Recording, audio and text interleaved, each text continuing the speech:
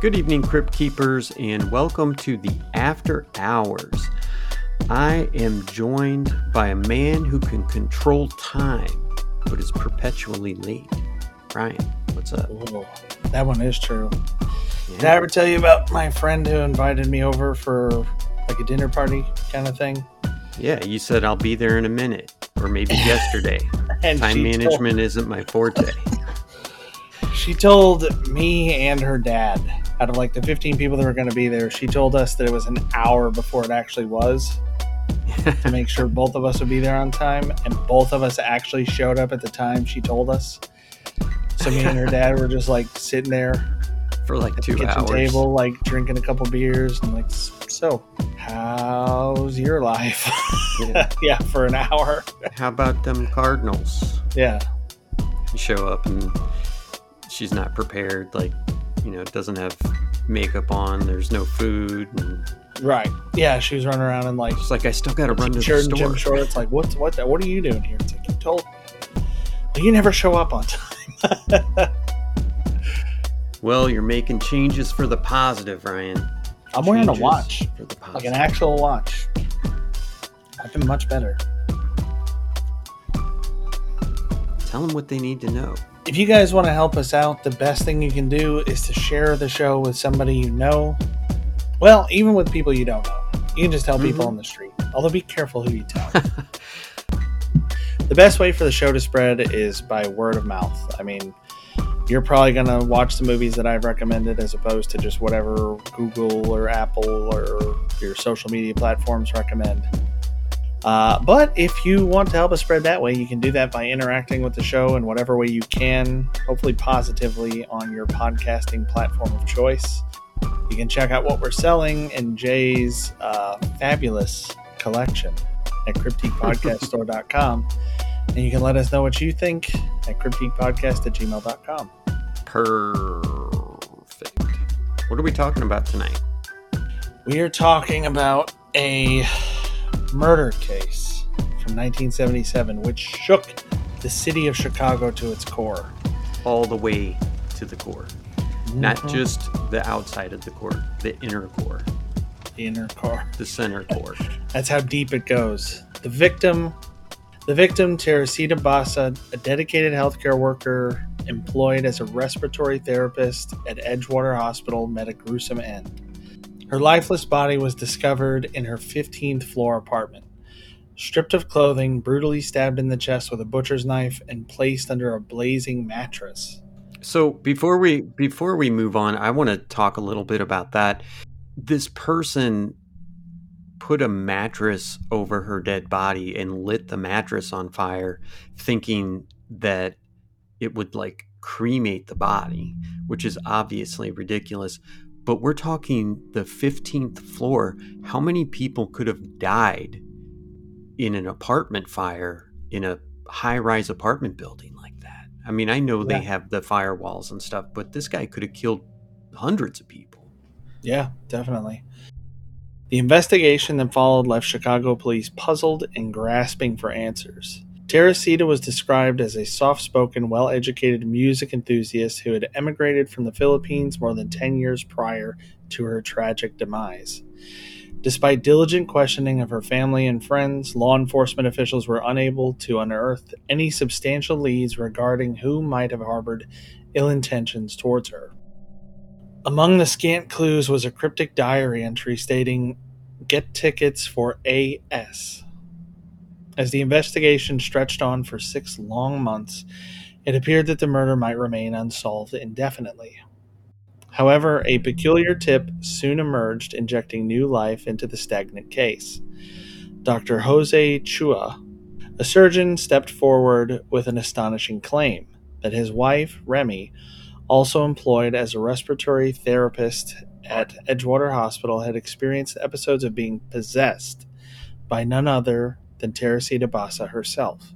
According to Dr. Chua, during these episodes, Remy would enter a trance-like state, conversing fluently in Tagalog, Basa's native tongue, a language she rarely used in her everyday life. These alleged possessions by Teresita added an eerie and mystifying twist to an already baffling murder investigation. Doctor, I would like to ask for your help, were her first words. The man who murdered me is still at large. Dr. Chua didn't know what to think. I was really surprised and scared when I asked her name, and she answered, I am Teresita Basa, he later told a pre-trial hearing. But she told me I had nothing to be scared of. She was really pleading for me to help solve her murder. Dr. Chua went on to reveal that during the instances where Teresita Basa allegedly possessed his wife, Remy made a shocking claim. She asserted that her own murder had been orchestrated by a man named Alan Showery. Yep. According to Remy's accounts, Showery had initially entered her apartment under the guise of repairing her television set, but ultimately turned on her, brutally stabbing her and making off with her valuable jewelry. But did the police take them seriously? Find out after a quick break.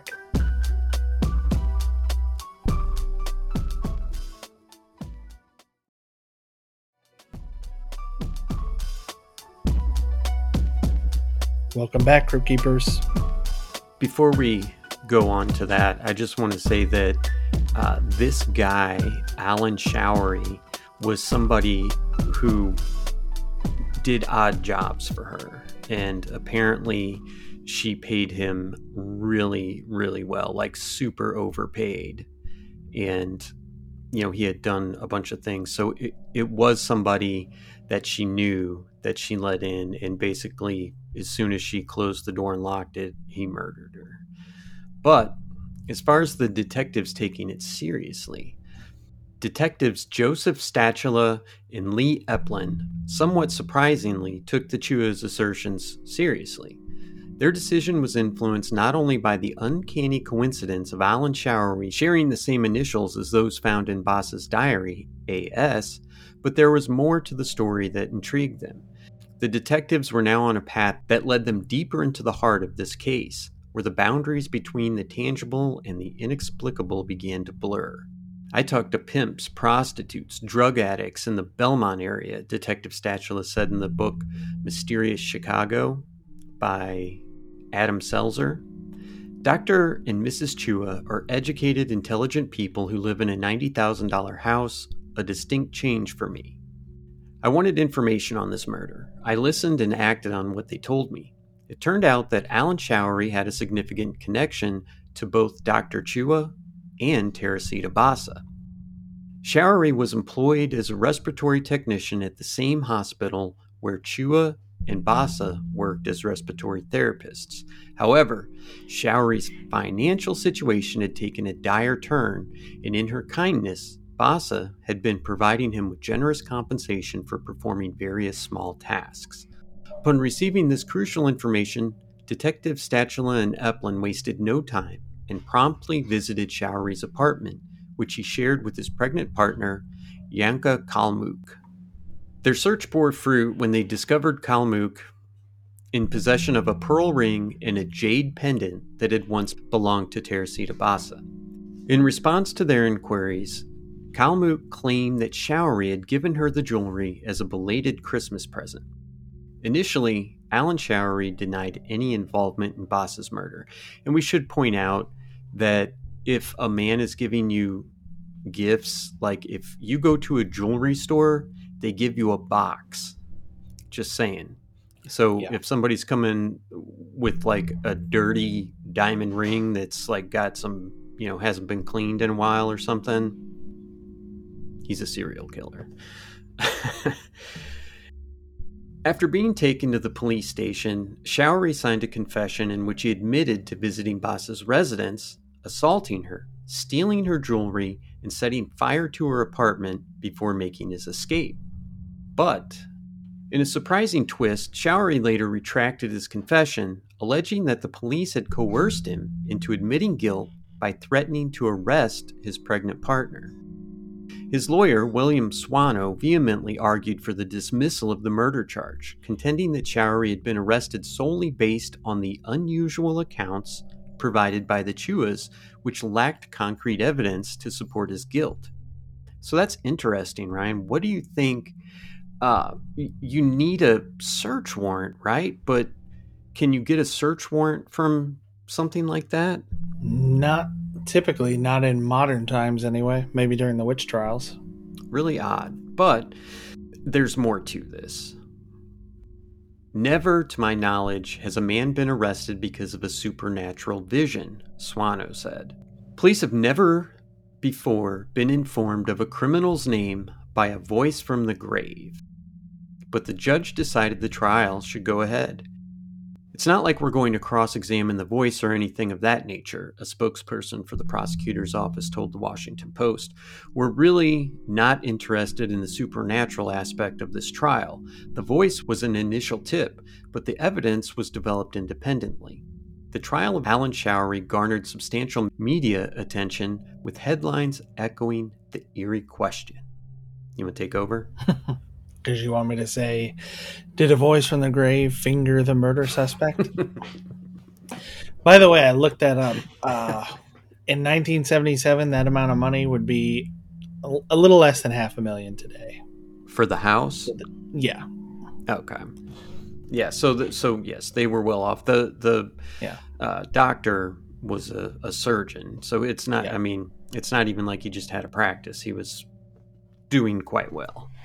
Right. Ultimately, the trial concluded in a mistrial, as the jury remained deadlocked and unable to reach a verdict. However, the story took an unexpected turn when a month later, and awaiting a new trial, Showery abruptly changed his plea to guilty. So I guess kind of, well, it wasn't his plea, it was his confession before, but he's flip-flopped again. Yeah. He was subsequently sentenced to 14 years in prison for charges related to murder, robbery, and arson. The central question that lingers is whether a supernatural force played a role in sending a man to jail, or if there might be a more conventional explanation. It's worth noting that Remy Chua and Alan Showery worked together at the hospital, which raises the possibility that Chua might have discovered something incriminating about Showery through their workplace interactions. Moreover, there are indications that Chua may have held a grudge against Showery, possibly stemming from reported complaints about the quality of her work. According to accounts from Mysterious Chicago, Showery's defense during the trial attempted to shift the focus onto Remy Chua, suggesting that she might have been the actual perpetrator. Their theory posited that Chua had sold Showery the stolen jewelry, explaining why his partner was in possession of it, and then concocted the possession narrative after losing her job at the hospital. It is important, however, to note that Chua was never considered a formal suspect by the authorities. The Chuas later chronicled their experiences in a book titled A Voice from the Grave, co-authored with their friend Carol Mercado. Incentives. Yeah. Dr. Chua commented, "All of us want to believe in life after death," suggesting the profound impact of the case on their beliefs and outlook. The intrigue surrounding the case extended beyond the courtroom as it became the subject of an episode of the popular television series Unsolved Mysteries. It was subsequently adapted into a television movie titled Voice from the Grave in 1996. Man, that Unsolved Mysteries, that makes me want to go to bed when I hear that. Because I remember that being on when I was a kid, and it's like, oh, it must be kind of late. Maybe I got school in the morning. Over time, life seemed to return to normal for both Dr. Chua and Alan Showery, with Showery's release from prison in 1983, just 6 years after the tragic murder, and his subsequent quiet life. Yeah, so he's gone on. Yeah, to just live a normal life, I guess. But we'll have some final thoughts for you after a quick break.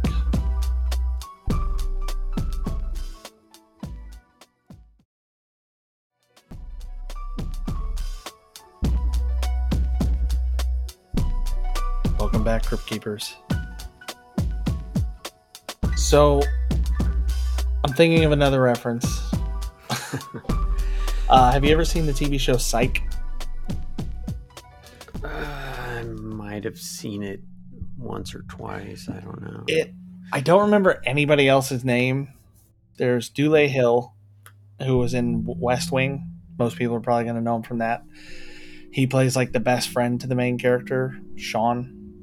And then Sean's dad is played by Corbin Burnson from Dallas. And LA Law. If anybody remembers that. Yeah. And the goofy premise of the show is Sean's dad was a detective and taught him a lot about being a detective as a kid, so it's like ingrained in him, and he notices all these things, very Sherlock Holmes-ish. Right. But for some reason he doesn't want to be a cop, and he doesn't want to tell them, like, he doesn't want to like slow down to be like, this is how I know. So he just pretends that he's psychic. Gotcha. He's just like, oh, I have he gets like a psychic reading on people by just noticing stuff around the room. Science. That's what I was thinking of with the whole, like, well, maybe she did it and then concocted this whole explanation as to, what really happened. It's interesting. I don't know their religious beliefs. I do know that Catholicism is big in the Philippines, like it is everywhere, but especially in the Philippines. Yeah. My stepmom is from the Philippines, and her whole family and everybody she talks about is Catholic. Obviously, there's a lot of different cultures there, but yeah, it's either Catholicism or Church of Christ or something like that. There was a girl I knew in college who was from the Philippines, and she even, I tried to get her to teach me a little of the language.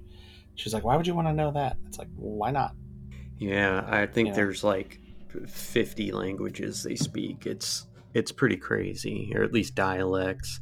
That is an interesting twist for me, because it's totally possible. Yeah. I really doubt it, and unlikely, but it could happen. And we're about coulds. I don't know. I mean, I think the dude did it.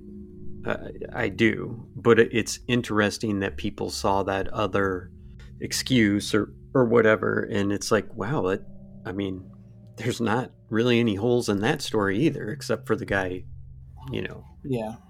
did it and admitted to it. But it's apart from, if he had maintained his innocence, probably the best defense he could have had. Now, we're just going from the information that we presented, not what was actually in the trial. Would probably be that if he was paid so well, why kill the goose that laid the golden egg? True. Why not just keep fixing the TV or at worst, like, purposely, well, I'm just going to fix this pipe with like duct tape, so it's going to break again in a week. Yeah. And we can wrap this up pretty quick here. I was just going to say, there's no real history or behavior afterward for this showery guy either. And it could be that he looked at it and he's like, I'm fucked. I'll take the 14 years. Fine. 14 years for murder and arson. That's a really soft sentence. And he ended up getting out probably closer to doing like 5 years. I guess he could have been in custody while he was awaiting trial too. We're not clear on that, but I think generally you would be, but so hard to say. One way or the other, it's a crazy story. If this woman did it, that's crazy. I mean, that's an insane story that she made this up, and then now they've got a book and a movie. But it's also crazy, really, if she really did get possessed. So, I don't know. It's a cool story. I thought it was really neat. Yeah, it is a cool story. I like stuff like that. It's very much like that video game Murdered that I've talked about before. As you hear the dog stampeding upstairs because Kim just got home. We can leave this in. We can let people know what chaos we deal with while we're trying to record this. Sure. But, yeah, I might have to check out that movie. I would check out the Unsolved Mysteries first. You got a lot going on. You can find us on all your favorite social media, and that will all be in the show notes. We hope you enjoyed the story. Let us know what you think at cryptiquepodcast@gmail.com. Don't forget to check out the Nightcrawler collection, which is live at cryptiquepodcaststore.com. Remember, if you're going to commit a crime, make sure that person can't come back and possess somebody and rat you out. Yep. Common oversight. Yeah, you got to cover all your bases, right? Yeah. Gloves, shovel, some sort of Latin Exorcist. spell. Yeah. All right, man. Well, that's all we've got for you tonight on Cryptique. Good evening, Crypt Keepers.